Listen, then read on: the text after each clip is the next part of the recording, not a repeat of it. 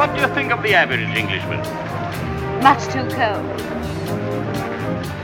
Except when he drinks too much, of course. Collected our brother's little offering yet? Have you? Oh, sir, I forgot. Pardon me. Dangerous. Perhaps you would care to join our little circle now, Mr. Lawrence. Yes? Thank you very much. Excuse me. Hello, and welcome to All the Best Lions. What was that? It was my posh Britishness. I was trying, because we were doing quintessentially British, I was going, hello, for effect, you'll see. Because this is how Americans think we all talk anyway, so... Please stop doing accents. Might as well. Oh my God. I've been told that before many times. Anyway, hello. Off. I'm Smokey, over there's Adam. Hi. Hi, it's Adam here. Off to our ramshackle best. Do you not realise that you actually sound pretty English anyway? You think? I think you have the sexiest voice in podcasting. Oh, well, thank you very much. Some other people do too. But I disagree, I should hasten to add. What people? But do you not remember that, every time that Otto in A Fish Called Wanda tries to take the mick out of English people, and it's always, oh, yeah, sorry, pip pip and all that nonsense. And it's just sort of like, oh, come on. That's a lazy stereotype. That sounds like a drunk man not getting what he wants at a chip shop. Oh, sorry. I called chips and mushy peas. Yeah. Well, how would it sound if Boris Karloff was ordering chips and mushy peas? Chips and mushy peas. If you please. If you have the time. Dance, monkey, dance. No. Anyway, my friend, how are you? I'm great. How are you, Smokey? I feel like I haven't seen you for years. This, obviously this is the only show we do together. No, it's not. We also do the House of Hammer. Oh, yeah. God, you don't want to bury the lead too much, do you? Get straight in there. Absolutely. Yeah, well, I always do. But yeah, let's talk about that. Yeah, House of Hammer, our new venture. That's good. Yeah, it's going well. Not blowing our own trumpet. It's going, it's good. It's great. Listen to it. But not blowing any trumpets or anything, but we, it's nice to be number one in the iTunes charts. Oh yeah. Yeah, but it's lovely though. We're doing well, and look, you're used to it. It's nice to be recognised for something that I'm doing, and because that's never happened before. I thought you got roughest bouncer at the Travelodge Security Guard Awards in 2002. Roughest, is that down to my appearance or down to my actions? I don't know, I'm just reading the plaque. It's next to the Red State poster. I wasn't there when they presented it, Smokey. You were supposed to be the one presenting it to me and you didn't show up. Too busy robbing your house. You didn't take the Red State poster though, did you? Why would I? How dare you? You stole my Una O'Connor signed picture instead. It's more up my street. Yeah. I know. But things are well, my friend. Yeah, things are well. How are you? Yes, you've already asked that, but no, I'm good. The sun is out. Yeah. I'll probably ask you again in a minute. It's all right. As long as you don't tell me you love me about 10 times like you did on the last episode, that's all right. I do love you though, oh. And I love you even more because your screen is frozen. And oh, is it really? or maybe not. Maybe you're just holding.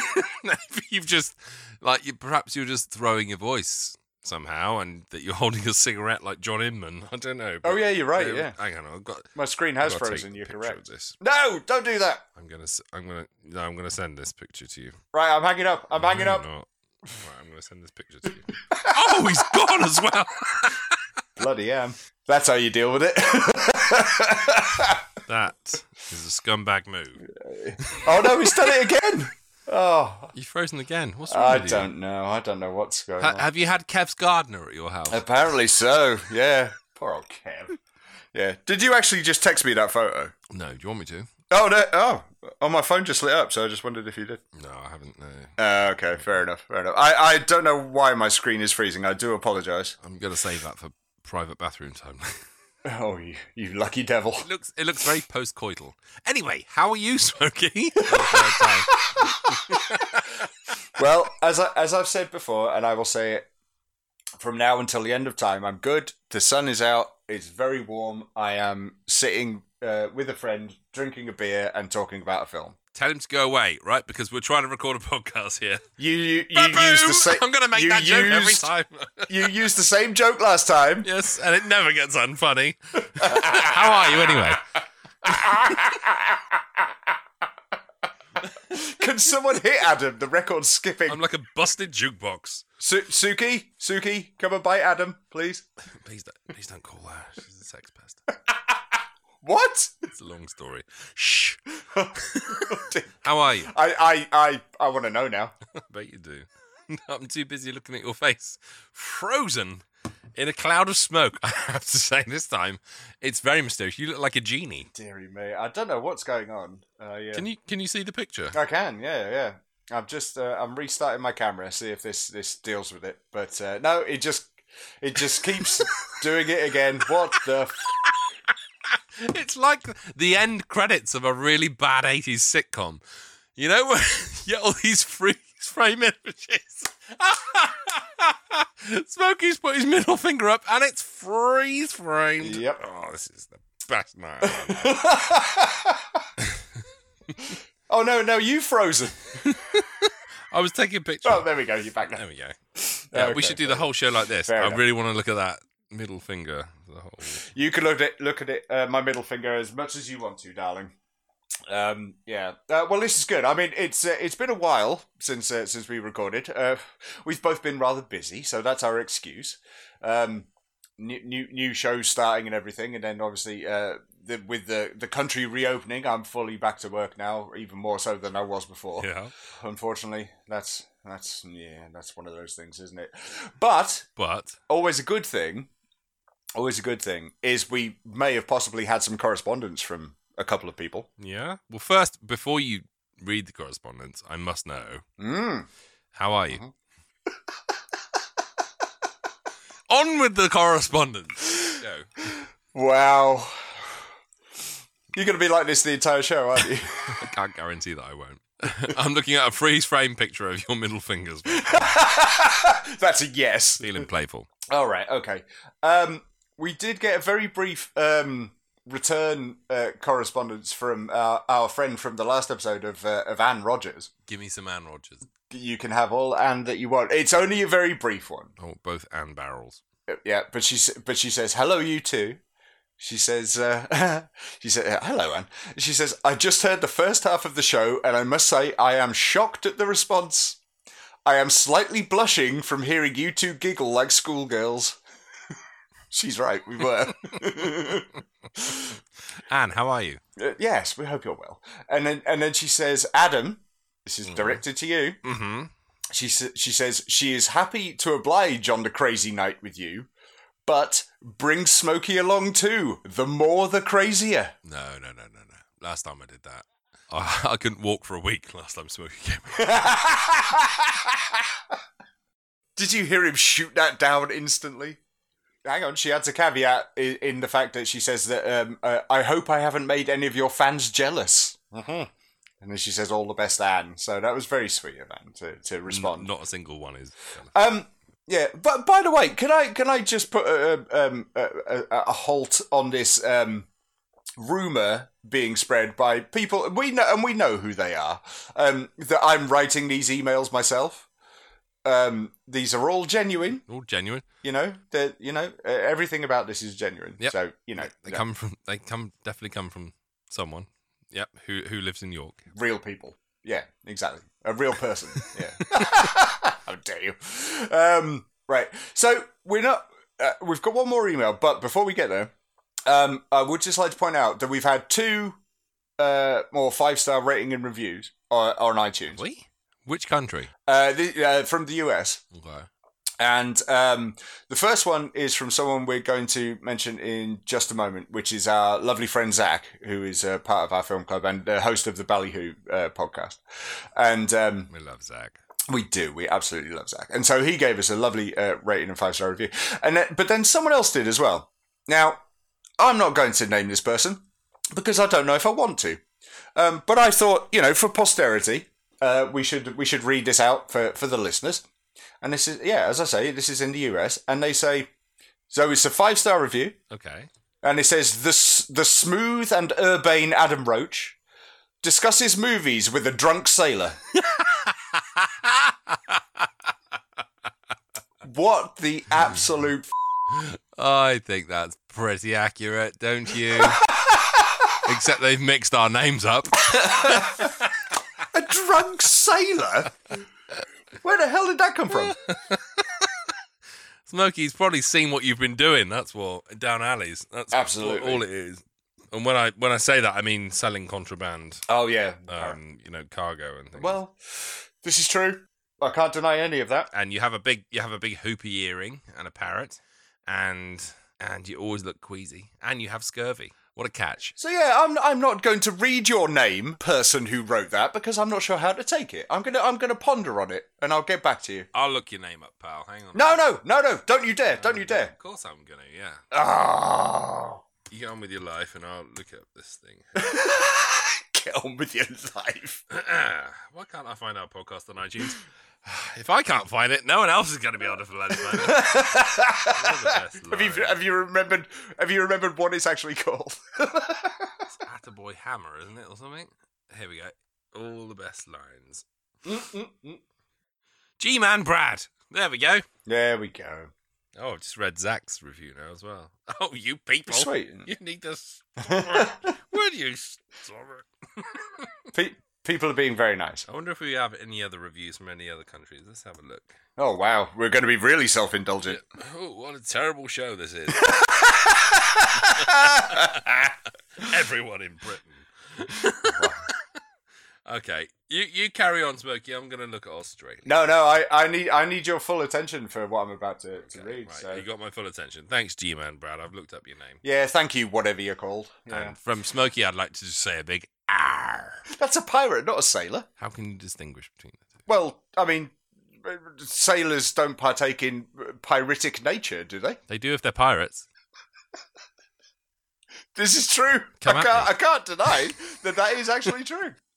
Well, speaking of lovely people, and we've already mentioned him before, we were talking about our friend Zach, and he has sent us a very lovely email, Adam. And I wanted your full attention on this. So no looking at pictures of Una O'Connor. That's you, sunshine. So anyway, right, no mate, this is lovely. So and as I said, it gave me a little a frog in my throat. But here we go. So he says, Smokey and Adam, that's us, by the way. He says, 10 episodes ago, you unveiled all the best lines on the world, and it has been better for it. That's very sweet.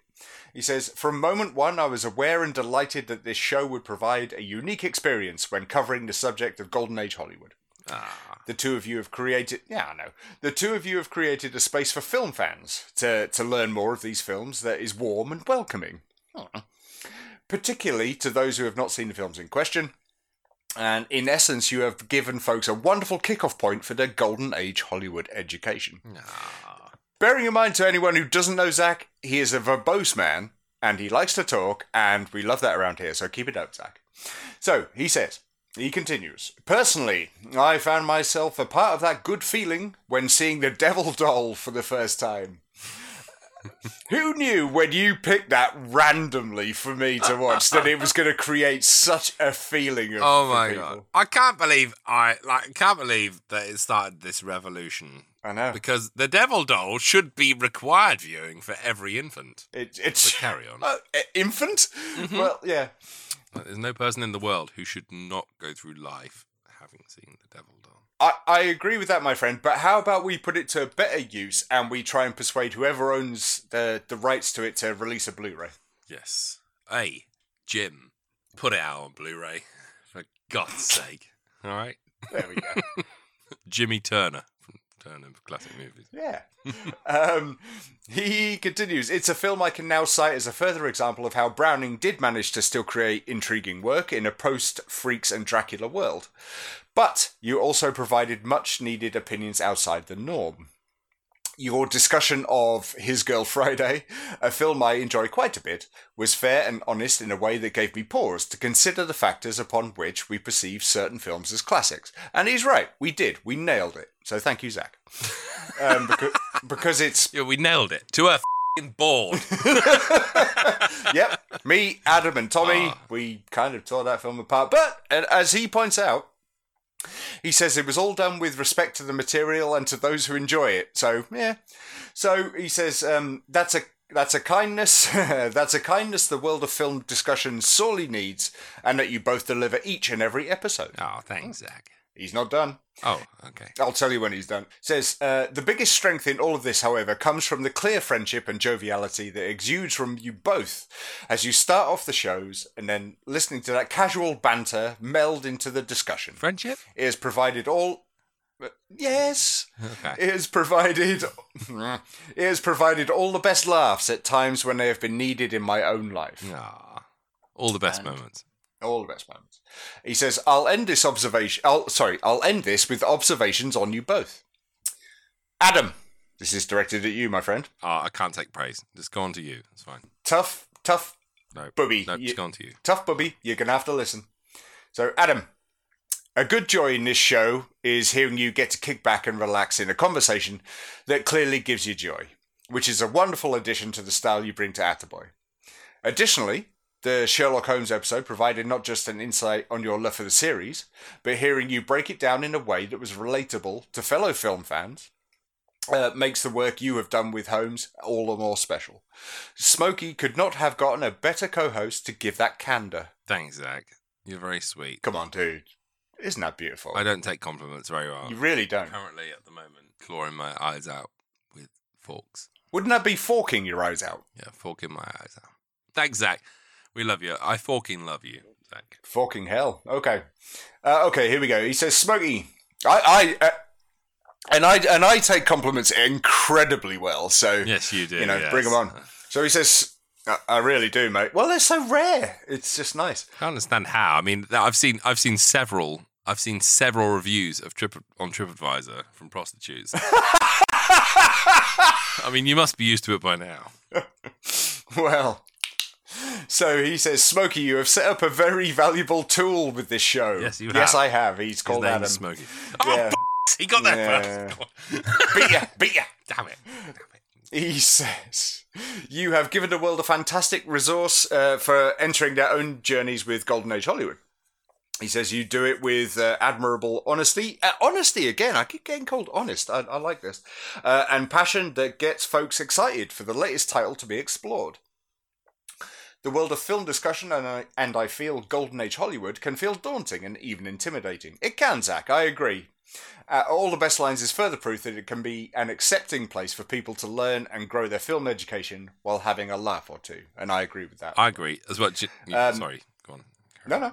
Are you sure? I'm assuming this email is not done yet. No. Okay, well, can I just quickly say then, Yes. that another great place for people to get this kind of stuff is... Yes, the Year Ballyhoo Review podcast, which is hosted by, coincidentally, the beautiful Zach. So this is very true. Yeah, cool. Yeah, wonderful show. I actually, I'll be perfectly honest there, mate. I thought you were going to be seriously mercenary and pimp your film club. So I give you full credit for giving Zach some. I don't do that stuff. Okay, doc. Hang on a minute. I'm just reading a review. Quite the talker. 3 stars. Brandy. For the survival. Are you done? That's on your TripAdvisor. This is all really nice and heartfelt. Quite the talker.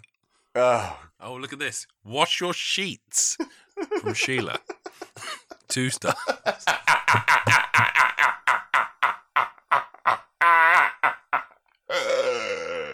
How did we come to this? It's called gin. Sorry, carry on. Go on. Okay, here we goes. For the survival of appreciation... hang on, what? That's right. For the survival of appreciation for these films of the past, a show like this is of the utmost value and must continue ever onward. On that note, I must raise a glass to you both for all the best podcasting one can deliver, and all the best congratulations on reaching 10 episodes. Yeah, who knew we'd get that far? I look forward to you tackling the beloved Hitchcock classic, The Man Who Knew Too Much. The 34 version is one I adore, and I cannot wait to hear the Smokey Adam take on it. All the best wishes, Zach. He then does add a PS, which is... I've been working on an invention that will make Andy Devine's voice more tolerable to Smokey. When it is finished... Is it called the mute button? And that already exists. When it is finished, I'll help apply it to his many Western films for an easier experience. So there we go. The best way to get Smokey to like things is to mute them and then put a bag on Smokey's head, basically. Oh, thanks. As any York prostitute will tell you.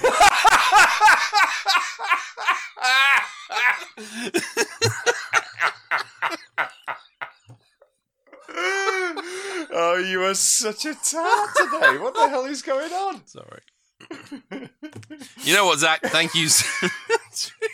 That was so sweet, Zach. You colossal bellend. What have you done? Have you hurt yourself? No, I think I bust the gut. You know when you say, I'm going to laugh so much I'm going to bust the gut? I don't know. Something about you and prostitutes that really bust the gut. Oh dear. Do you know what this is, right? This is it, right? You've been cooped up. You've been doing so much Attaboy and so much Secret History and so much House of Hammer. You haven't been allowed to soar free enough on all the best lines. That's what it is. You know, that's what it is. Let's not get off the track. Poor old Zach. He sent this beautiful email. Thank you very much, Zach. You're very kind. You know what? I think any podcast or any discussion that helps people further their love of classic movies is always a benefit to the world. And, it's not just us. It's yours as well, Zach, and many others. And there's loads of them. Long may they reign. Because I think lots of people are now coming around to the fact that this period in cinema is so much fun, so comforting, and so welcoming. And so interesting. But no, I actually think there's some merit in that, though, is that saying that I found going properly back to the golden age of Hollywood, slightly intimidating. There's a lot to go through, and obviously, I mean, take your show, for example. Take Out Boy Clarence, for example. You review 2 films an episode, and... I've never heard of half of these people or half of these films. And probably I won't even live to... Well, I won't live till 80, but I won't live long enough to watch all of these things.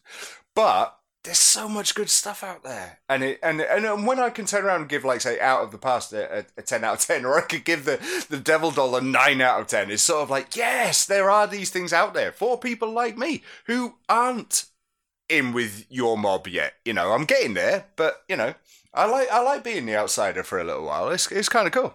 I don't think you're getting there. I think you've pretty much arrived, Smokey, I would say. The thing is, there are tens and tens of thousands of films from that period. They're not all great, I'll be honest with you. Some of them are terrible, but some people like terrible films, like I do. Yeah, you do. So I watch B movies, and the thing is, everyone looks at these top 10 lists and they say, "Oh, Gone with the Wind, you have to watch this, and you have to watch Casablanca, you have to watch Citizen Kane, greatest movie, and Vertigo, and blah blah blah." But they fail to see the 90,000 other movies that were made that year, even by Poverty Row Studios, and sometimes they're the ones to watch because if you sift through the silt of this stuff, yes, then you turn up the gold dust. It's like every now and then when you find it. Like I watched a movie yesterday called Two of a Kind. Okay. Never heard of it in my life, but I was looking for some noir stuff and I just downloaded a ton of noir films. It stars Edmund O'Brien, Elizabeth Scott. And it's all about a con, basically. Or they're trying to pull on the family. It was a bit like Anastasia. Okay. They had a missing son that went missing as a child. And, so they set Edmund O'Brien up. They chop his finger off so he matches the kid. And then they send him into the family to try and assimilate himself to see if he can get hold of the fortune. Gotcha. Kind of thing. Yeah. And it was an hour and a half. Completely, non-essential. No, I'd never heard of it before. Not a film that's on anyone's lists, and I was absolutely enraptured by this film. It's lovely when that happens, isn't it? When it ended, I was like, wow. It's like I fell back on the bed and needed a cigarette kind of thing. It was like, that's the kind of film. Absolutely. So those are the kind of film that you want to broadcast about. I mean, I agree. And we stumble across them every now and again on my other show, on Rated Age, and like we did one a few episodes ago. Low budget British horror, found footage with one. I wouldn't even call it a star name, but one name known to British people of Gordon Kennedy, and it's one of the best horror films I've seen in the last 4 or 5 years. It's called The Borderlands. It's wonderful. It's so good, but just sometimes you just stumble across these things. And here, look, I can't take the credit. Ben picked this one, and so we stumbled across it. And sometimes you sit back afterwards, one of these things, and just goes, wow, it just takes your breath away. And that's what I love about films. Exactly. That's what makes you fall in love with films again. It's not because it's on a list. It's not because it's the 8th best film ever made. It's because you watched it and it just clicked with every single one of your sensibilities. So that's kind of why I chose this week's film as well, because... Yes, let's talk about that. Well, you said to me, I want a film that's ultra British. And I thought, well, it's got to be something Hitchcock. Let's go early. Well, I said it had to be ultra British, but it couldn't be Brief Encounter. Yes, that was your criteria. So I thought to myself, well, let's do a Hitchcock. Let's go early British, because that's when he was at his most British. And famously, he did the 5 thrillers in the 30s, which were 39 Steps, Sabotage, Lady Vanishes, The Man Who Knew Too Much, and Secret Agent. Now, those 5 thrillers helped to establish not just his career, but also the thriller genre. They kind of rewrote the rules. Well, it kind of took him over to the States as well, didn't it? Exactly, yeah. But The Man Who Knew Too Much, I think, is sometimes overlooked because of the remake in the 50s. Why do you think that is? Because the remake was, had bigger stars, it was glossier. I think it was a lot more of a serious film. Francois Truffaut, when he interviewed him in 1967, he said that he preferred the remake in 1956. And Hitchcock said, let's say the first version is the work of a talented amateur, and the second was made by a professional. And that completely sums it up. If you watch the 1934 version, which is I've always thought, a very scrungy kind of film. It's very raw. Like, the cinematography is very sort of faded at the edges. The sound's not great. The action is kind of very sometimes stilted. There's one scene that cuts off mid-sentence as well, which I always thought was weird. The 1956 version is just pure, you can tell he's at the top of his game. Gloss? Well, yeah, I mean, he made it after Rear Window, right? I mean, Rear Window was 1955, I think. So he was at the top of his game. He had big stars. He wasn't trying to experiment in any way. He was he had a formula in his head and he was refining it. So the 1934 version for me has always been I don't know, I've always preferred it, I think, because it had Peter Lorre, who couldn't speak English at the time. It displays a Britain, to me, that is far more authentic than the version you get in the 1956 version. And crucially, it's a ton more fun. I can't disagree. I mentioned it in the last episode when you suggested this, is that I own the remake, but I didn't and don't own this. But it's readily available online. There's something which I think you hit on perfectly by when I suggested I wanted a quintessentially British film. Yeah, you can't get much more. Right, let me put it this way, right? The most possibly one of the most British things ever happens in this film is that a bloke gets shot and he apologises for being shot. Isn't that the most British thing ever? Is that Louis Bernard at the beginning? Yeah. And he just goes. He good. literally says to his mate, he goes, "Sorry."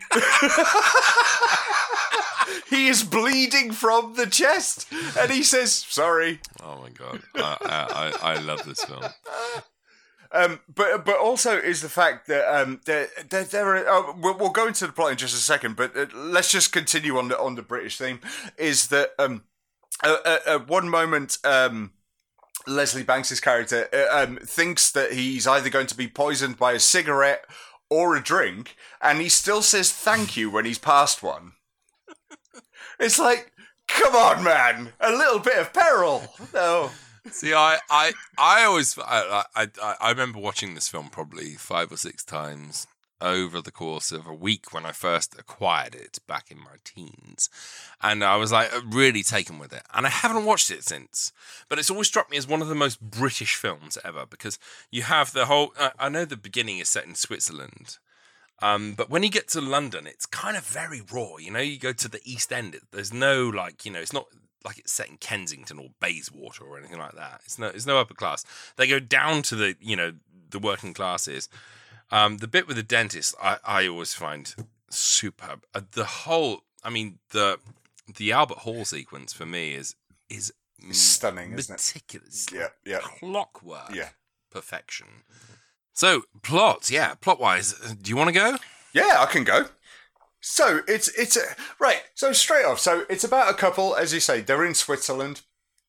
They have their daughter with them, and instantly the daughter balls up everything, because not only does she ruin her uncle's, well, uncle in quotes, skiing jump, she then also destroys her mum's attempt at being a clay pigeon shooting champion, which, by the way, that is the most random, surreal start to a film ever.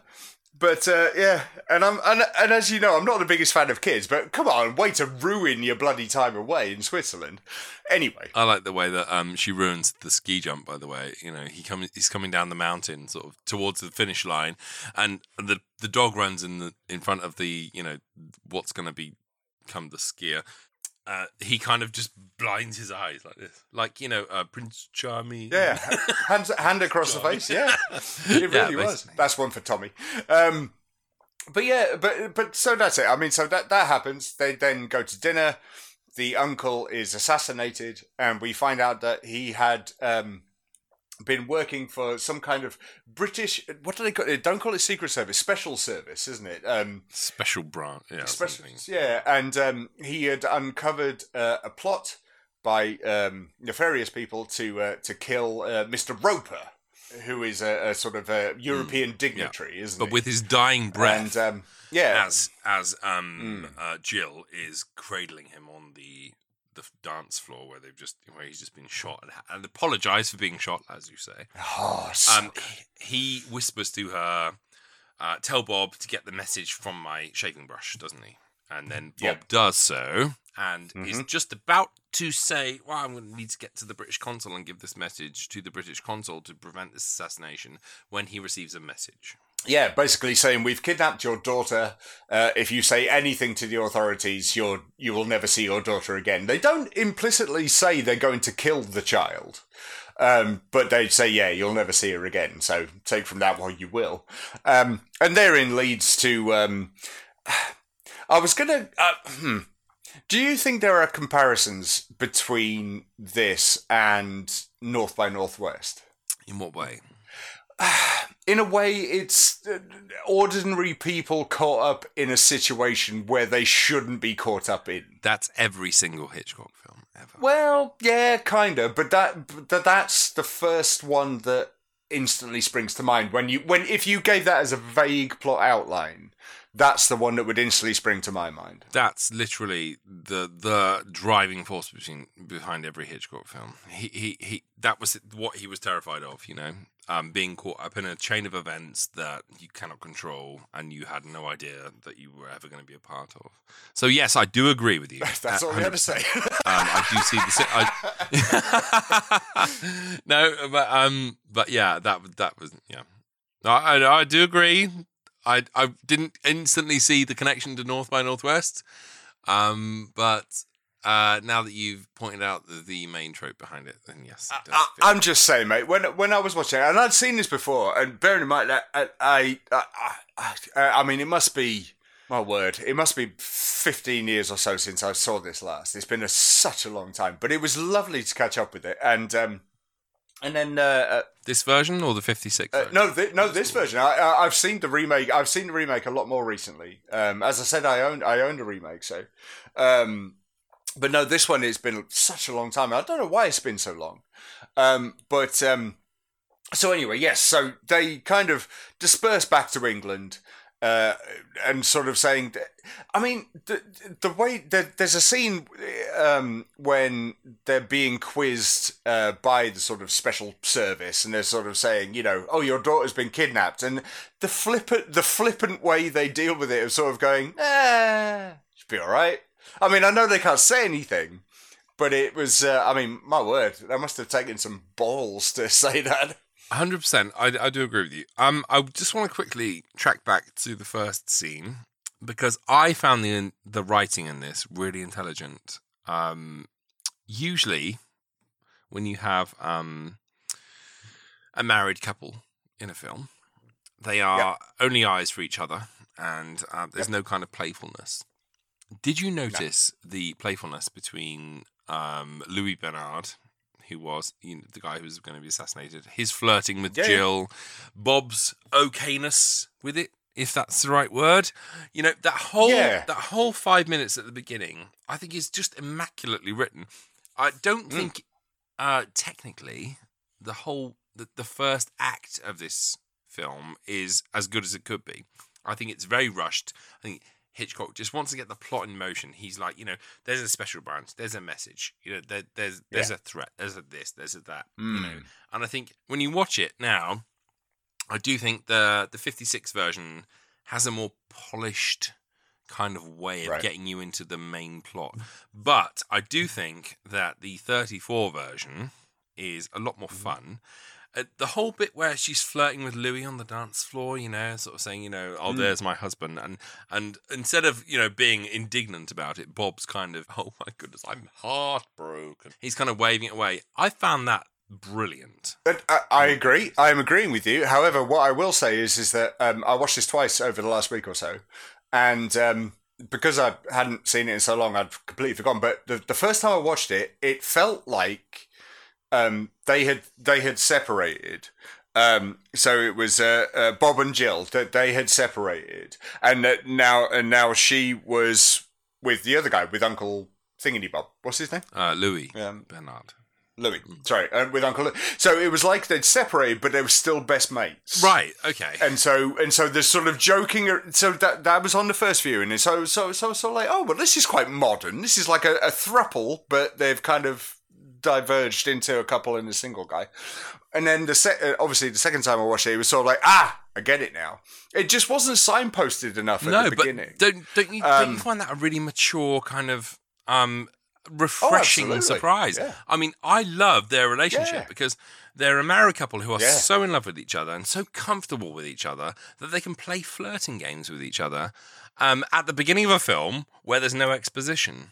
It's almost like I really admire that. I really admire that writing at the beginning of the film because I think that's a total result of Alma and Hitch writing together. You can totally see she's saying, let's not make it formulaic, right? She flirts, and he's fine with it because he's secure in his relationship. I love that about their relationship in this film. It's a little bit, I mean, it's a bit of an odd comparison, but it was just something you waxed lyrical about before.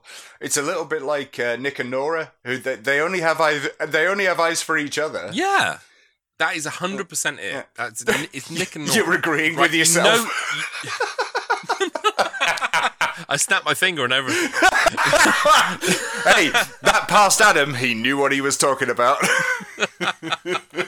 No, but when you see a married couple in a movie that are so comfortable with the way the other person acts, and they just know each other so well. Yeah. It doesn't matter because they're playing these flirting games. Even Louis Bernard, he's in on it as well. Yes. They're trying to it's beautifully played. I have to say the relationships in this film are immaculately written. I agree.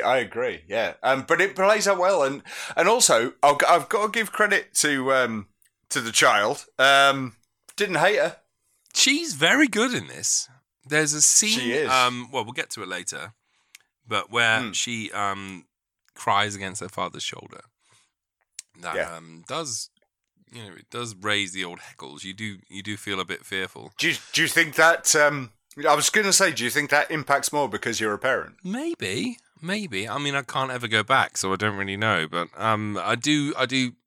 That she acts that part incredibly well, I would say.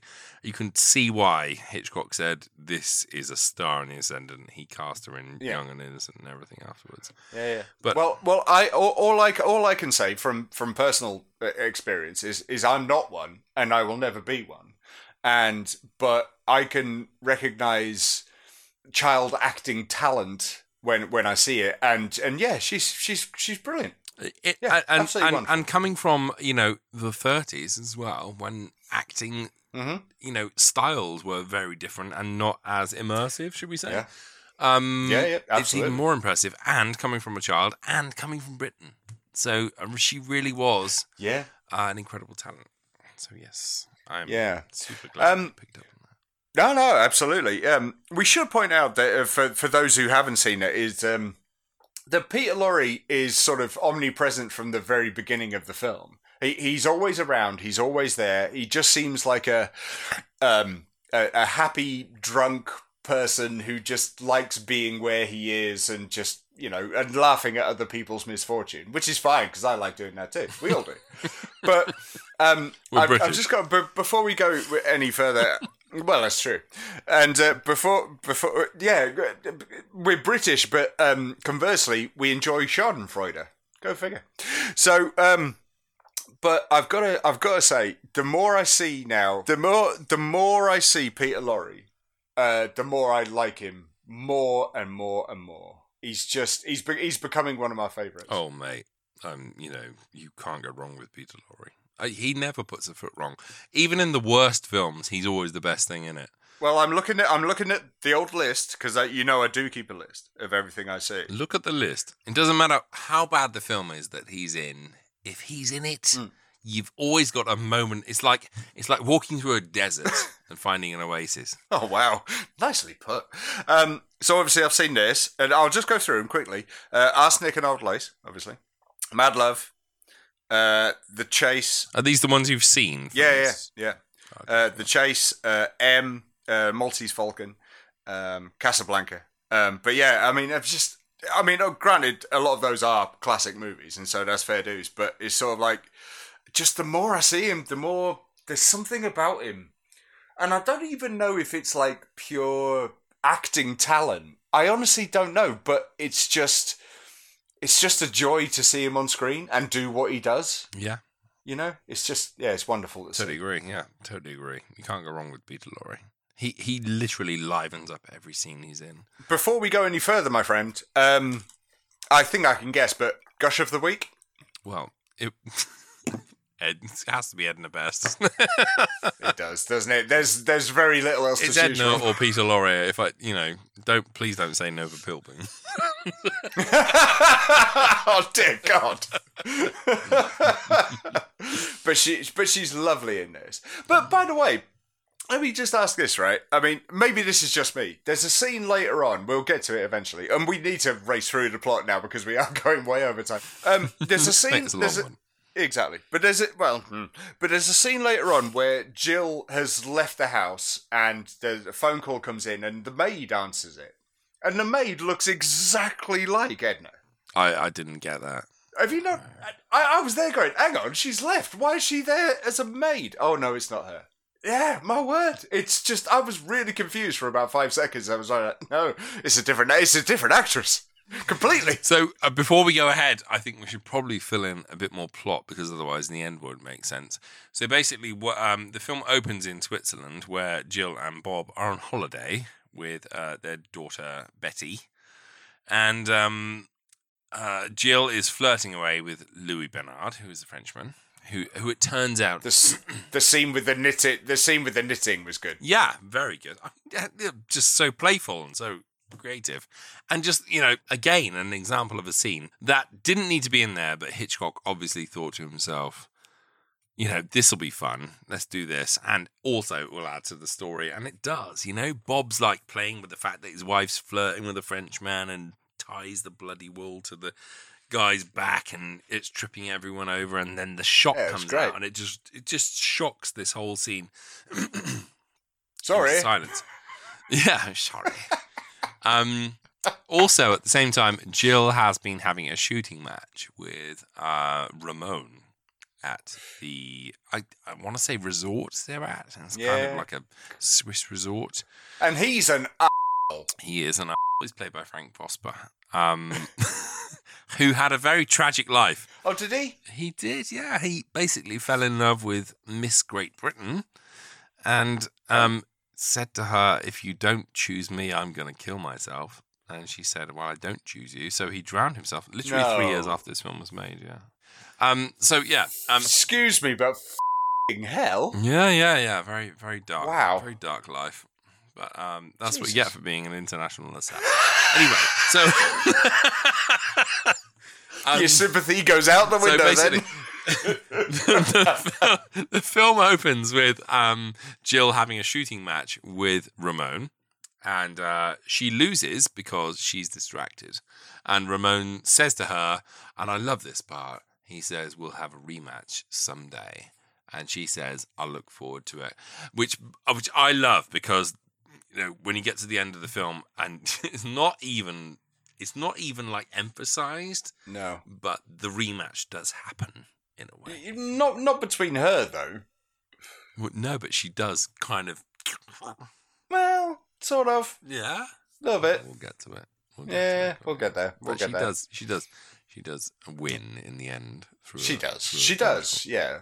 Let's move along a little bit. So they do go back to England, where obviously we know that Betty has been taken. Mm-hmm. We have been taken to keep them silent. Yeah, exactly. We have this cryptic message that the special service are interested in, and that Roper, that was the name. The Roper is going to be assassinated. Yeah, and the whole thing was that Ramon, who she had the shooting match with, is an ace assassin, basically. And he's been hired by Peter Lorre's character to assassinate Roper at the Albert Hall during a concert, because that will spark a war, basically. And if Bob dares mention that this is what's going to happen, then Betty will be killed, and that is... No. They never say killed. It was just that they will never see her again. They make sure that they never mention killing a child. Which you've... No.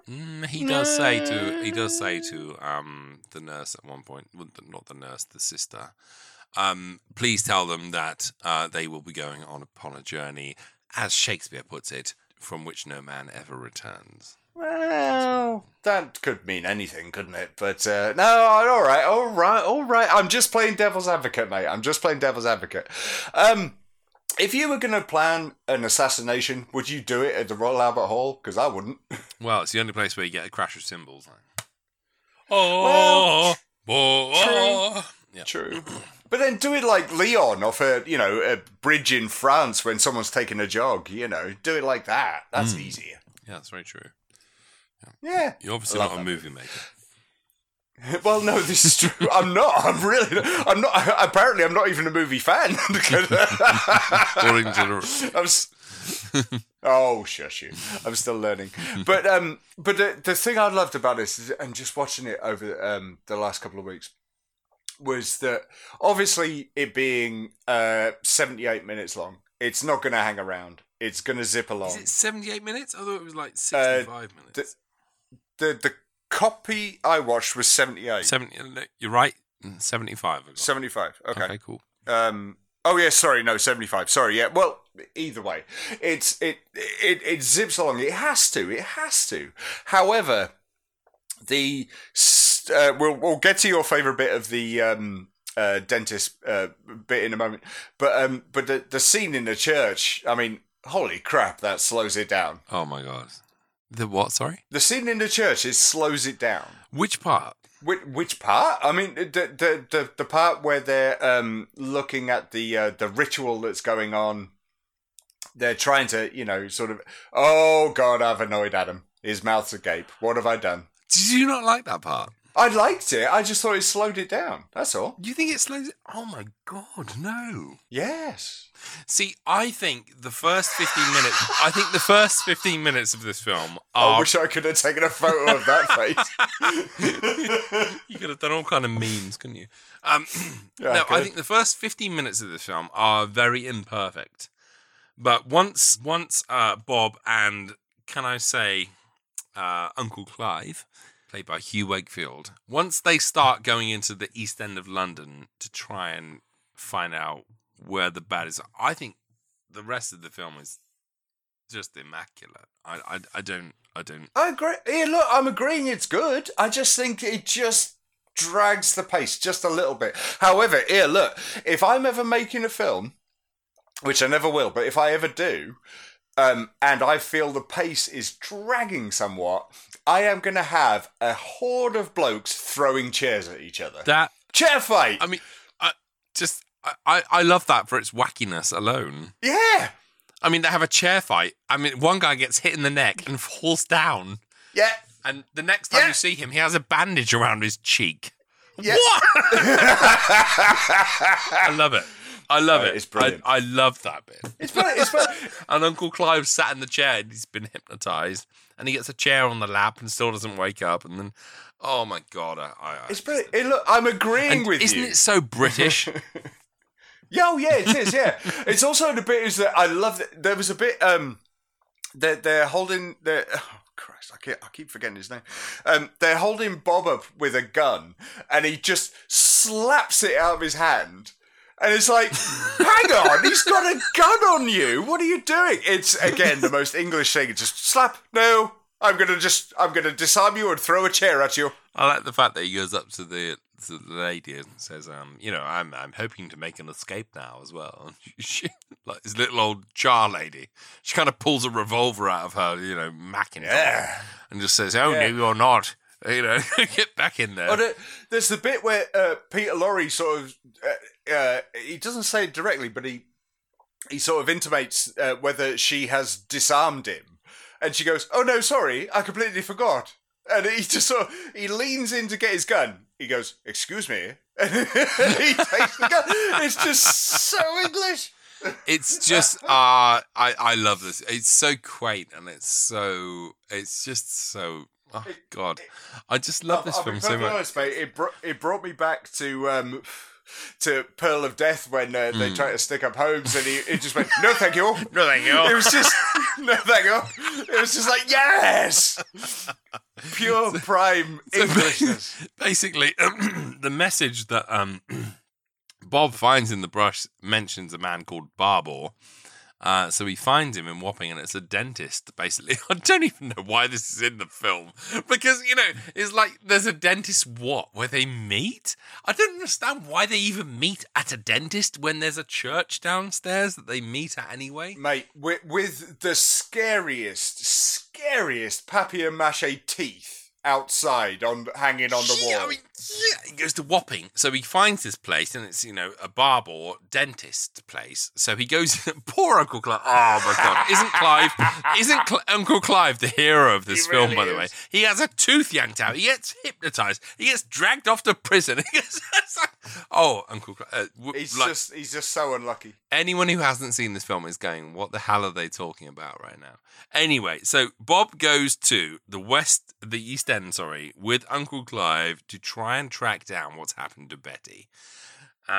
He finds that the Barbour in the message is a dentist. He goes into the dentist, sends Clive into the treatment room to have a tooth ripped out of his head. There's a great line though, possibly my favourite line, because this is all the best lines. When Clive comes out of the dentist room, and he says, "Right, you stay here and keep your mouth shut." This is pure Hitchcock. I loved it. Clive, Bob himself goes in after Clive's had a tooth yanked out of his head for nothing. Yep. Bob goes in. No reason whatsoever. Bob goes in there, overpowers the dentist, gasses him, puts him in the chair, and takes his dentist coat and watches as Peter Lorre's character arrives and meets Ramon. and he hears them over talking, talking about how the plot's going to happen at the Albert Hall. So that leads them on to the next part. So they go to this church that Peter Lorre's character is like the head of. It's like his cover. It's like he's like a vicar kind of thing. They're sun worshippers, and they have like these working class women who sort of come there and sort of worship the sun. It's an incredibly kind of, I don't even know how Hitchcock even came up with that kind of idea.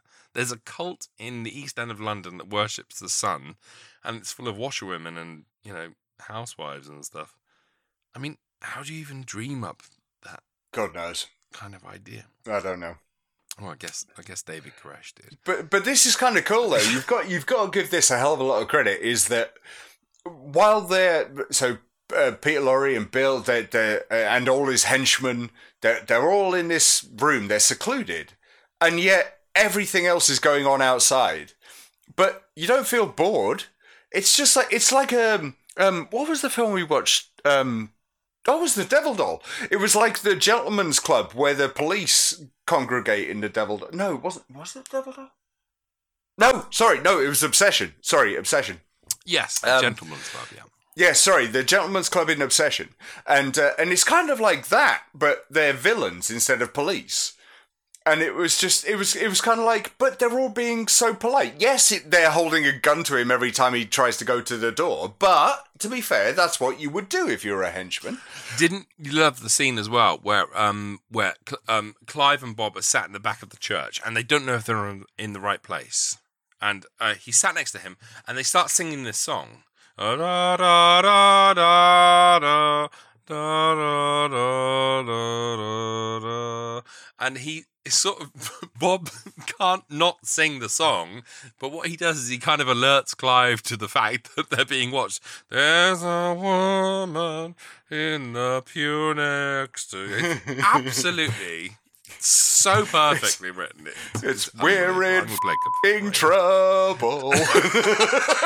We're about to be attacked by cultists. It is. Look, I've got to agree. Brilliant. It's brilliant. So there's also the bit is that Bob is just sort of letting everything wash over him. He's very polite. He says thank you to everything. He says please for everything, and then he just sits eating bread and butter and a bit of celery, and he's got the biggest grin on his face, and it's just like he's quite happy to be there because he knows his missus isn't getting hurt. He knows his daughter isn't getting killed, so he might as well just enjoy his time while he's there. Yeah, he's like, well, do it. I'm sat in this. I'm a hostage. Give me some celery. Yeah, and that's what he does. He just needed a Bloody Mary to go with it, and he would have been chuffed. And then basically what happens is because he then realizes what's, he in the scuffle in the church, he realizes that the assassination is about to take place at the Albert Hall. So he alerts Clive and says, "Go and tell Jill to get to the Albert Hall to somehow stop the assassination that's going to happen." Doesn't work though. So Clive runs off and phones, and there's a beautiful sequence where Clive is phoning Jill, and so is Abbott's right-hand lady. Yeah. You don't know which phone call's going to get through first. And Jill picks this thing up and she says hello, and then the lady says hello, and then Clive in a phone book says hello, and you're like, oh, I hope it's Clive. And it is. It's Clive, and he says, get to the Albert Hall. You need to stop this assassination from happening. And so she goes to the Albert Hall. I mean, we can't do justice to the Albert Hall sequence. No. Podcast. It's beautiful. It's a masterclass in visuals and sound. It's incredible. It's a masterpiece. Gotta point out though, has a woman ever looked finer than Edna Best in fur? She's an incredible lady. She looks incredible, my friend. Do you know she went on to become a producer, writer, director? I've seen her in Ghost of Mrs. Muir. I saw her in that. Yeah, she was in that, yeah. But she also became a big radio producer. Like, she produced a lot of the Sherlock Holmes radio series with Basil Rathbone and Nigel Bruce. Oh, really? Yeah, she was incredibly interested in, producing things, and not just, starring in things. She was in Intermezzo, which is, God, one of the greatest love stories ever made. Anyway, I digress. But yeah, a very interesting lady who was not content to be a starlet, basically, and chose instead to be more of a creative force behind It's not scenes. too dissimilar to what we were talking about when we spoke about Evelyn Ankers, and sort of saying she knew what she was doing. She knew her career path and how she could be successful, and that's what she did. And I mean, in the 30s, you've got to give a hell of a lot of credit. I mean, this is not me being patronising at all, but you've got to give a hell of a lot of credit to sort of go, okay, this is something I can do, and I can do it well. You're exactly right. I mean, lots of people in those times were going, I can make a ton of money from doing exactly what I'm doing now. All I have to do is have to wear these clothes and turn up in front of the cameras. Or I can make half the amount of money by doing this, and I can also be creatively fulfilled as well. And I think Edna Best and Evelyn Ankers is a perfect example of that. Even people like Rita Hayworth, she could have done the glamour roles for the rest of her life, but instead she said, I want to do something more interesting, and did Lady from Shanghai. And I always admire the people. I mean, Margot Robbie for me is one of those people who is very much a Rita Hayworth character of today. She's incredibly beautiful. I think everyone just sees the surface, but they don't see the ambition behind the surface sometimes. And it's nice to see in these days. It is, isn't it? It's like it's someone who's incredibly beautiful but incredibly driven, and you kind of assume they're going to be on this path, and they're going to do, they're going to be in every kind of rom-com, and they're going to be in every kind of comedy, and they're going to be in every kind of light crap that will get them, noticed. But the main meat of what they do is creating these incredible stories. Like Margot Robbie's amazing. She's the total Renaissance lady. She's a producer. She's amazing. Exactly. Yeah, I love Edna her to Best, pieces. Rita Hayworth, Margot Robbie. So Royal Albert Hall.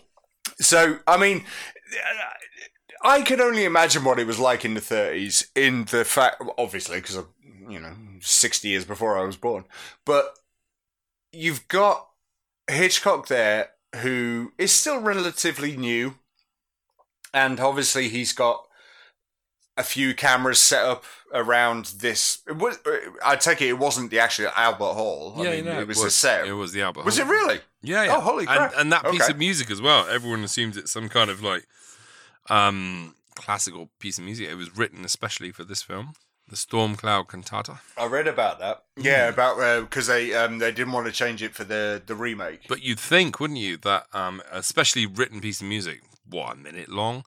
Nope, complete cantata, and with one single crescendo in it that matters so much that an assassination could happen. And this is the genius of Hitchcock. Absolutely. So anyway, my point was that I mean, if you're an extra or an actor or whatever, you've got to be sitting there going, this guy is insane. I mean, he's got the entire Albert Hall, which is massive, by the way. It is a cavern of a place. And then, he's got a few cameras set up and whatnot. God knows how long it took them to make that whole scene. But my word, it's beautiful. It sounds amazing. And it looks incredible. And it's just, it's stunning. Absolutely stunning. Although I must admit, sorry, hang on, mate.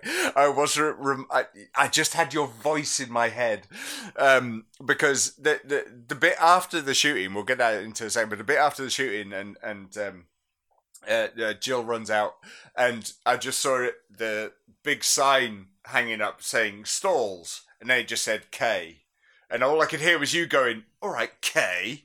And it was just, yeah. There's a throwback to some old school Out of My Clarence. Goodness me. You really are a long time listener. I really am. All right, Kay. So basically, Jill, for those of you who haven't seen it, we won't spoil what happens at the Albert Hall, but let's just say that everything doesn't come off the way that it was planned, which leads to Bob, who is still being held hostage at the church with Betty, the assassin Ramon, who has, shall we say, failed to assassinate his target. We won't say how. He gets chased back to the church by the police, which then leads to, when I first saw this film, and I'd seen a few Hitchcock films by then. I was expecting some kind of like sort of small, quiet twist to kind of finish the film. Instead, Hitchcock just goes balls out on this huge East End shootout. I mean, the scale of that end sequence is crazy. That's based on a real siege that took place, actually. Well, the Sydney Street siege, which I mean, I have a personal connection to, but I'll explain that to you after we finish recording. But was a real siege that happened in the East End of London. Churchill ordered the guards in, basically, and they surrounded the buildings, and they had this big, crazy action Predator-style Arnold Schwarzenegger shootout. So Hitchcock said, let's bring that into the... Hitchcock said, let's bring this into the film. I like and it. He recreated this scene, and I absolutely love this part of the film as well. I think what a great way to crown off brilliant. Such a an inventive thriller. Yeah. Is to have all of a sudden, let's just cast away the characters you've gone to meet and let's meet policemen. Yeah. These ordinary guys who've been given rifles, don't know how to use them really. Yeah. Marching into houses saying, can you please clear out? We're going to use your house as a fort, basically. You have like, a girl being marched out of her bedroom and she's just... Do you think there's something on purpose in the way that there's a scene that, they march a rather attractive young lady out of her bedroom, and one of the police officers who's married sort of makes a lewd comment, and then he gets a bullet in the face? Well, I did, I mean, that's quite telling, isn't it? Let's adhere to the production code, shall we? Well, he's married. He makes a lewd comment about the fact that the bed's still warm. Mm-hmm. And then moments later, he gets a bullet through the face and falls down dead. And then you have an old man. Can I get the safety, please? And they say, well, we're going to use your room as a fort to shoot at these people. Yeah. They move his piano. And This was brilliant though. Did you notice that the way the actor, the old man who was taking his plant off the piano, they're moving the piano towards him, and he has no escape. And thankfully, the camera cuts away from it very quickly because he had nowhere to go. You're going to get shot, son. Yeah, it was sort of like, right, you could get under the bed or you could just die. Yeah, I was watching that just going, he can't go anywhere. What are you doing?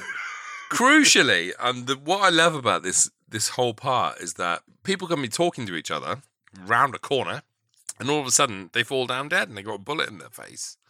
You're like, can you please go knock the door so we can get in there? And the guy walks over there and sort of knocks the door, and he gets shot in the head.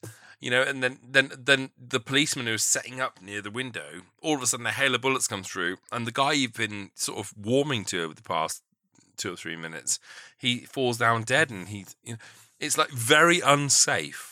The whole sequence is just designed to be, oh my God, it's very shocking. Yeah. I would also like to give notice to Peter Lorre's lackadaisical style to shooting, which is that he literally just points his gun out the window and fires. He doesn't even look where it's going. You notice that the guy that he's firing at just falls down dead straight away. Oh, yeah. Oh, don't get me wrong. He's a crack shot. He's brilliant. But it's just that he just sort of goes, bang. Oh, good, I hit someone. The whole sequence could have been very throwaway. I think, when you get to the 40s, sort of RKO, Universal B-movie stuff, they were doing this stuff all the time. Sure. But somehow theirs were very weightless. Whereas Hitchcock's here in the 30s, 10 years before, every shot seems to matter, Oh, yeah. It's brilliant, isn't it? Yeah, I love it. So then, obviously, you said you didn't want to spoil what happened before, so if you don't want to spoil what happens at the end, then that's fine. But, there's a circularity, should we say, to everything that happens. And when you think of the first sort of 5 minutes of the film, what happens at the end really does kind of tie a bow around everything. Yeah, which is I agree. Cool. I agree. But the let's put it this way. I mean, it's not spoiling it, but it does have a happy ending. However, there are a couple happy-ish. There are a couple of bits that really surprised me. Again, we won't spoil, but someone gets shot across the wrist, which opens up an artery, which was a surprise. Didn't see that coming. That's harsh. Someone gets shot through a door, And I didn't see that coming either, because they don't hesitate. They just shoot through a door. When you say someone got shot through a door, I'm assuming you're referring to the Peter Lorre character. Yeah, okay, we're going to spoil it. Yeah. Shut it. We're going to have to spoil that because obviously he dies in the end. But in the film script and in the film descriptions, which you can read on IMDb and Wikipedia, it suggests that he shot himself. But they shoot through the door. Yeah, but did you get that from... No, I just assumed the police killed him by shooting through the door. Yeah, that's what it looks like to me. And I was reading articles about it today, and apparently he shoots himself, which you can see from when the door swings open after. Yeah. He's pointing the gun at himself, and the smoke is coming from the gun. Huh. Which I did not get at all. No. I didn't get that. I didn't. All I heard was that the watch gave him away, and that the police discovered that he was behind the door and opened fire. They were stood there listening for ages, and they could hear it, and they saw him and blew him away. I mean, no, I didn't get at all that he shot himself. Right, okay. So in the original script, he shot himself. On IMDb, he shot himself. On the Wikipedia article, it says he clearly shot himself. I did not get that at all. No, me neither. But there we go. The police reunite father and daughter, and she seems to hate her dad for some reason, and I don't know why. She doesn't seem to want to go to him. I know she's been horribly traumatized. Are you talking about the very end of the film? Yeah. When she's coming down off the roof, when she's been chased up there, and she doesn't seem to want to go. And it's like, but he has just done everything to save your life, you ungrateful little cow. And she's just, yeah, she did not want to go. She was more happy to see her mum. And it was like, all right, fair enough. But it was like, but he's just risked his life for you. His wrist is split open.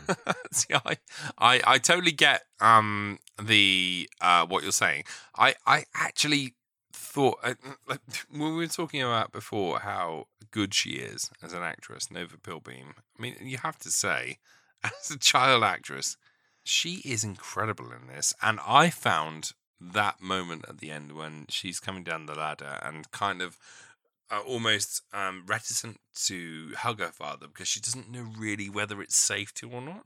I found that to be more of a kind of, she's so traumatized by what's happened that she just can't believe that she's finally safe. And fair enough. All right, I'll give you that. But, I wanted the end of The Railway Children. Daddy! And f***ing bang! That's what I wanted, and I didn't get it. You know what I mean? I get you. Absolutely. I mean, he has literally just risked life and limb. And also, by the way, we must point out, kicking down the door quietly, which I've never seen before, which I was really impressed with. That's very good of you to note that. I actually thought that tonight when I rewatched this film just before we had a chat. And I must be honest, when he punched a hole through a panel door... He does with it a guy behind silently. it with a gun and who didn't hear him. That's kind of like, hang on. It's wonderful. Yeah. Well, we're actually at the end of the film now, aren't we? So but it was just, as we say, 75 minutes. What a wild ride. And it's just, as I said, so much happens. As I said, I know I said it slowed down a little bit in that church sequence, and that's fine. That's just my personal preference. But the rest of it is just, it doesn't let you go. It's just balls to the wall. It's just like, here's what you're watching. Well, it's literally presenting you with everything you need to know. It's a bit like it's a bit like a modern day Clint Eastwood movie. Everything you need to see is on the screen. You don't need to see anything else. And so you've got to imagine that Eastwood is quite influenced by Hitchcock. But it just goes for it, doesn't it? Yeah, it doesn't like it's not. I'm not trying to sell you some art here. I'm not trying to get a message across. So just all you need to do is dig your fingers into the armrests and hang on. And then by the end of it, you're going to be thrilled. And I think this totally achieves it. Something we haven't mentioned, because I'm actually not sure if it actually exists, is that is there a Hitchcock cameo in this film? There is 33 minutes. Yeah. Well, I did not notice it. Where was it? So basically, when they discovered the whereabouts of the Sun Worshippers Church, just after the dentist part, they are just about to go into the church, and Uncle Clive says something like, "Are those plainclothesmen over there?" Oh yeah. So they peek around the corner, and then they say, "It's cool, let's get in there," basically. So they turn around and go back towards the church, and Hitchcock walks past them at that moment. I'm gonna have to watch that again because I missed that completely. Well, there we go. Wonderful. Okay then, my friend. A rating for The Man Who Knew Too Much. Okay, let's do a rating.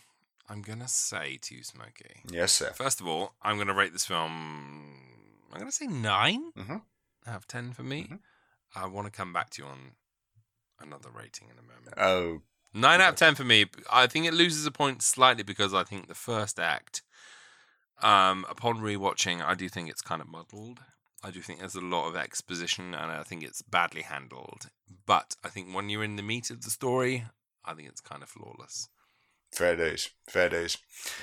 Well, I was looking at the Hitchcock films I've rated because I've told you before I rate everything online, and but I've also told you that I ration Hitchcock movies. I don't want to run out, basically. Probably until the day I die. There'll probably still be one left before I die.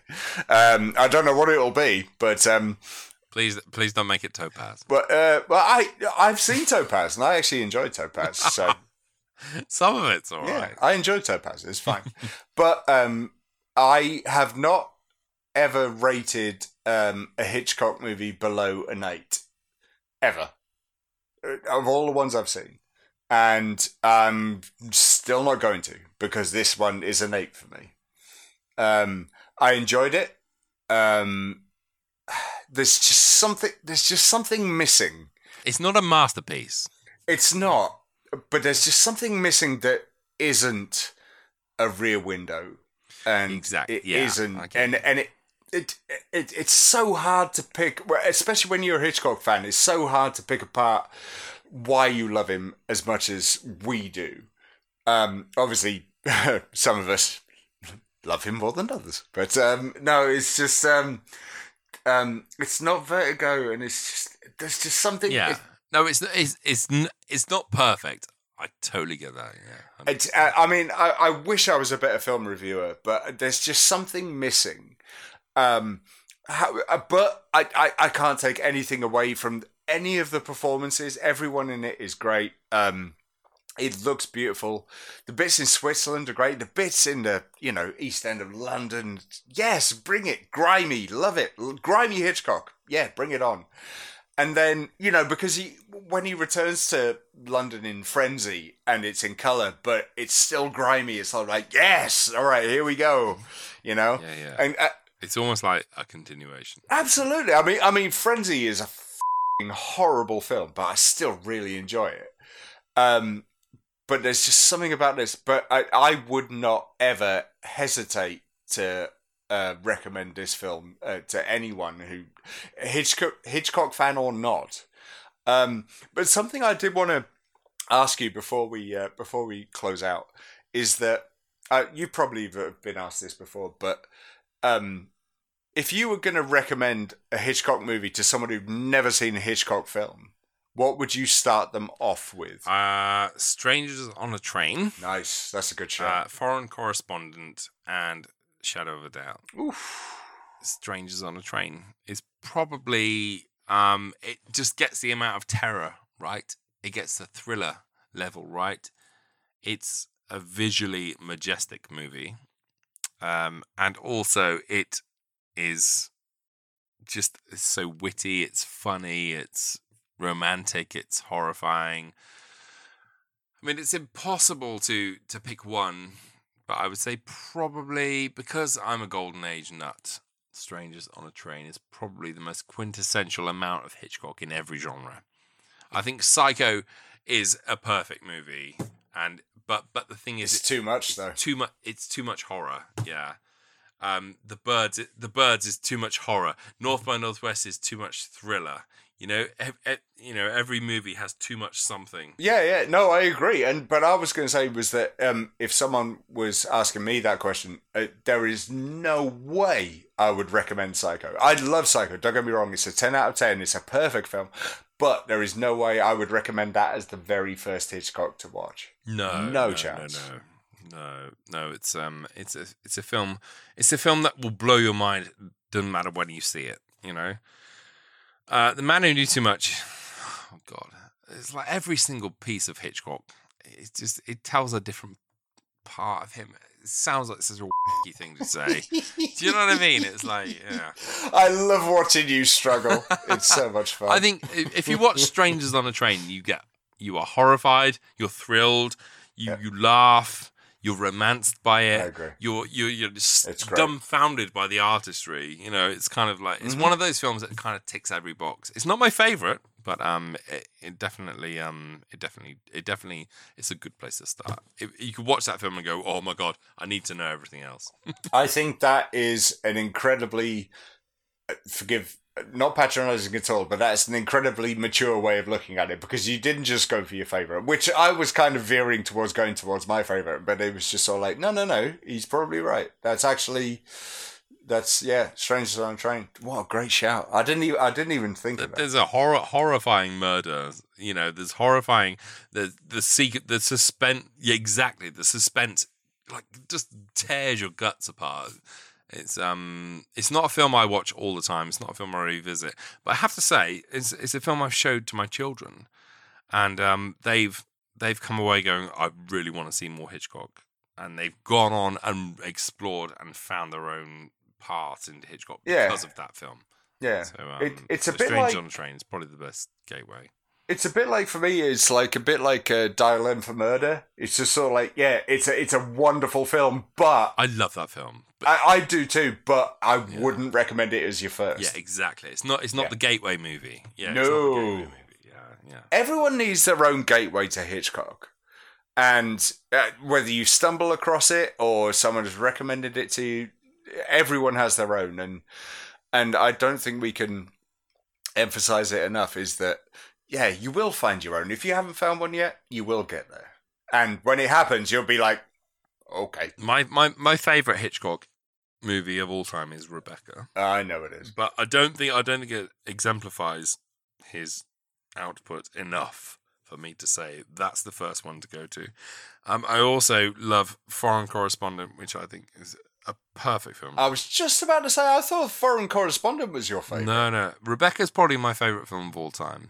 Foreign Correspondent is like a perfect movie, but I don't think it exemplifies Hitchcock completely. I think it's thrilling, and I think the set pieces in it are flawless, and it's very funny, but I don't think it horrifies enough. This is the problem when you talk about Hitchcock, right? Because now I turn around and because it's just the most safe and acceptable answer. And this is not the reason why I'm saying it, but it just seems that way nowadays, especially in the 21st century, is that Rear Window is my favourite Hitchcock. But it's Rear Window. It's just genius. It's just perfect. But it just seems the safe answer to give these days. And so I'm sort of like thinking, well, should I say something else? And it's like, no, I'm not going to, because it is. You don't need to. No, I don't. Rear Windows are perfect. I'm slightly of the opinion that I don't think it's quite horrifying enough. Like, there's no son in that film that wants to murder his father. Like, that whole concept is instantly like, just send to chill up your spine. Okay. You have a man who walks into a person's house intending to kill an old man, and who finds that the old man he's about to murder is in fact the guy who set him up to do it. And then you have a tennis match, and then you have like a woman being strangled in the reflection of her own glasses. This isn't like Rear Window, by the way. No, this is Strange on a Train. Can I get your opinion then briefly on Throw Mama from the Train? No, you can't. I don't remember it. Good. You're lucky. I remember seeing it years ago. Smokey, I need to ask you a question Yes, now. sir. Because we gave our ratings on The Man Who Knew Too Much. I gave it 9, did. you gave it an 8. We did. Yeah. Now, the reason you asked me to pick a film this time was because you wanted something British.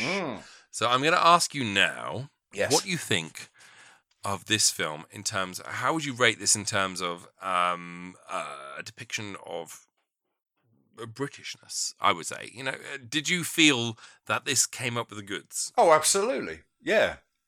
There's nothing quite like it. I mean, obviously I'm a child of the 80s, so I'm looking back on the 1930s, and so looking at that and sort of having to guess how sensibilities were at the time. But I mean, something we mentioned previously in the review, we mentioned obsession, and remember, it's obsession, not suspicion. Suspicion. And yeah. Suspicion. And but yeah, no, it's incredibly British. But we'll go back to what I've said before, which is that the reason I didn't want you to pick Brief Encounter, because that is for me personally, that is the most quintessentially British film ever. I mean, it really is. I mean, you can't get much more British, stiff upper lipped. I mean, don't get me wrong, I love that film. It's beautiful and I adore it. And I cry every time. But it is lovely. If I was going to put it up against any film for Britishness, it would be The Lady Killers. Because that is one of my favourite films of all time. And to see, because, you know, you think about it, you got Alec Guinness and Peter Sellers and Herbert Lom, and it's just so, and Mrs. Lopsided and playing the violins, and don't you find that the most representative films of places are always the ones that are more lower class than upper class? You know, like you wouldn't. I would say, you know, if Smokey picked me a film, and if you picked The Importance of Being Earnest, or, you know, some drawing room comedy, it wouldn't land as much as something like The Lady Killers, like you just said, or The Man Who Knew Too Much, or something that's down on the streets with the people. That's a very good point. It's kind of like you want to know what life is like, almost, not what life is like for some. Yeah, I wouldn't pick the I wouldn't pick the Downton Abbey movie. Exactly. You know, because it's just no. I agree. Yeah. Well, let me put it this way. On Rated H, we just reviewed The Driller Killer, which is set in New York, and it's the down and dirty, grimy side of New York in the 70s, where everyone was stoned and hungry. And it's like, do you represent that with New York? And I'm like, yeah, I do. Yeah, I really, really do. Yeah. So when you're looking at England, I suppose it is that. But actually, here's a good one: Kes for England.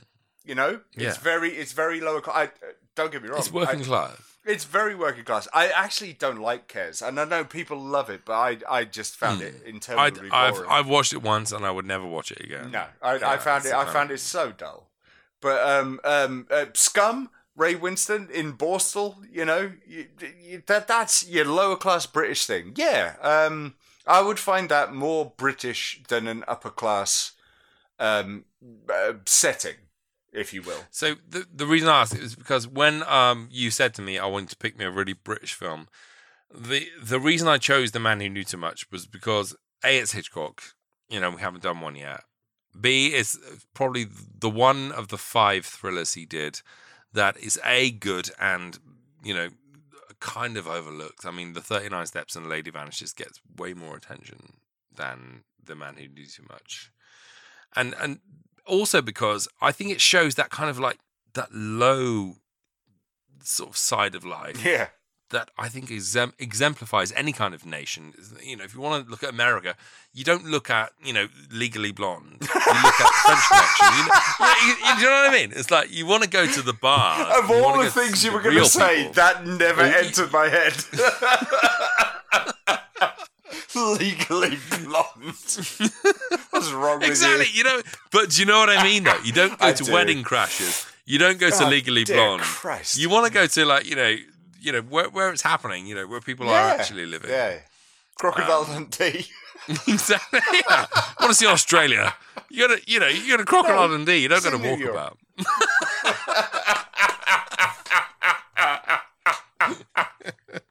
No, I completely understand what you mean, and it's odd now when you think about it, isn't it? And you sort of think about quintessential movies of certain countries. I mean, we should. They're always the working class movies. Yeah. Huh. We might have to delve into that a little bit more as time goes on, I think. 100%. Yeah. Huh. There we go. Okay. So, so there we go. That was the man who knew too much. That was the man who knew too much. It was, yeah. We went for a lot longer than we meant to, but who cares? What's the time? Oh, my God. Yeah, I know. It's our show. Who cares? Who cares? Right. So, important stuff. Well, semi-important stuff.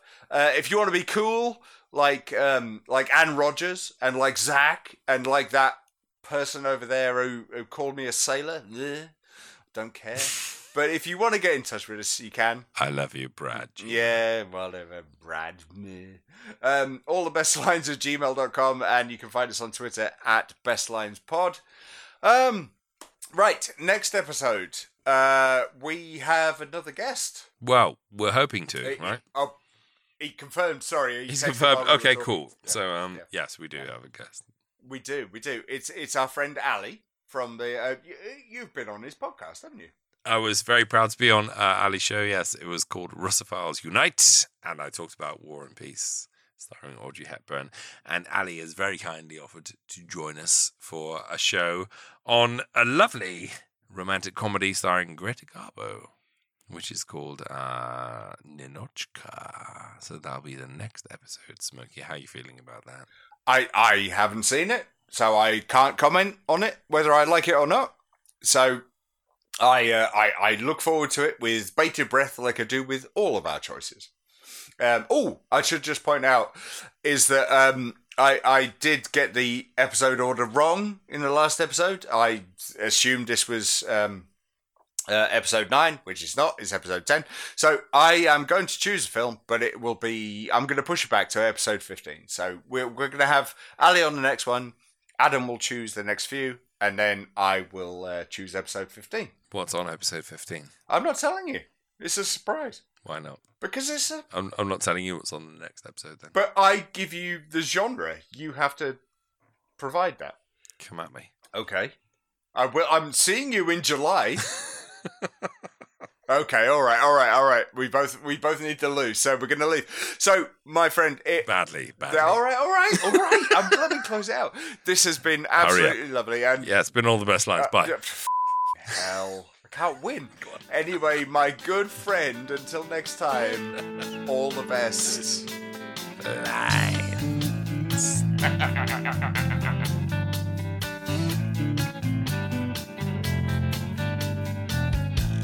The best way to get Smokey to like things is to mute them and then put a bag on Smokey's head, basically. Oh, thanks. As any York prostitute will tell you.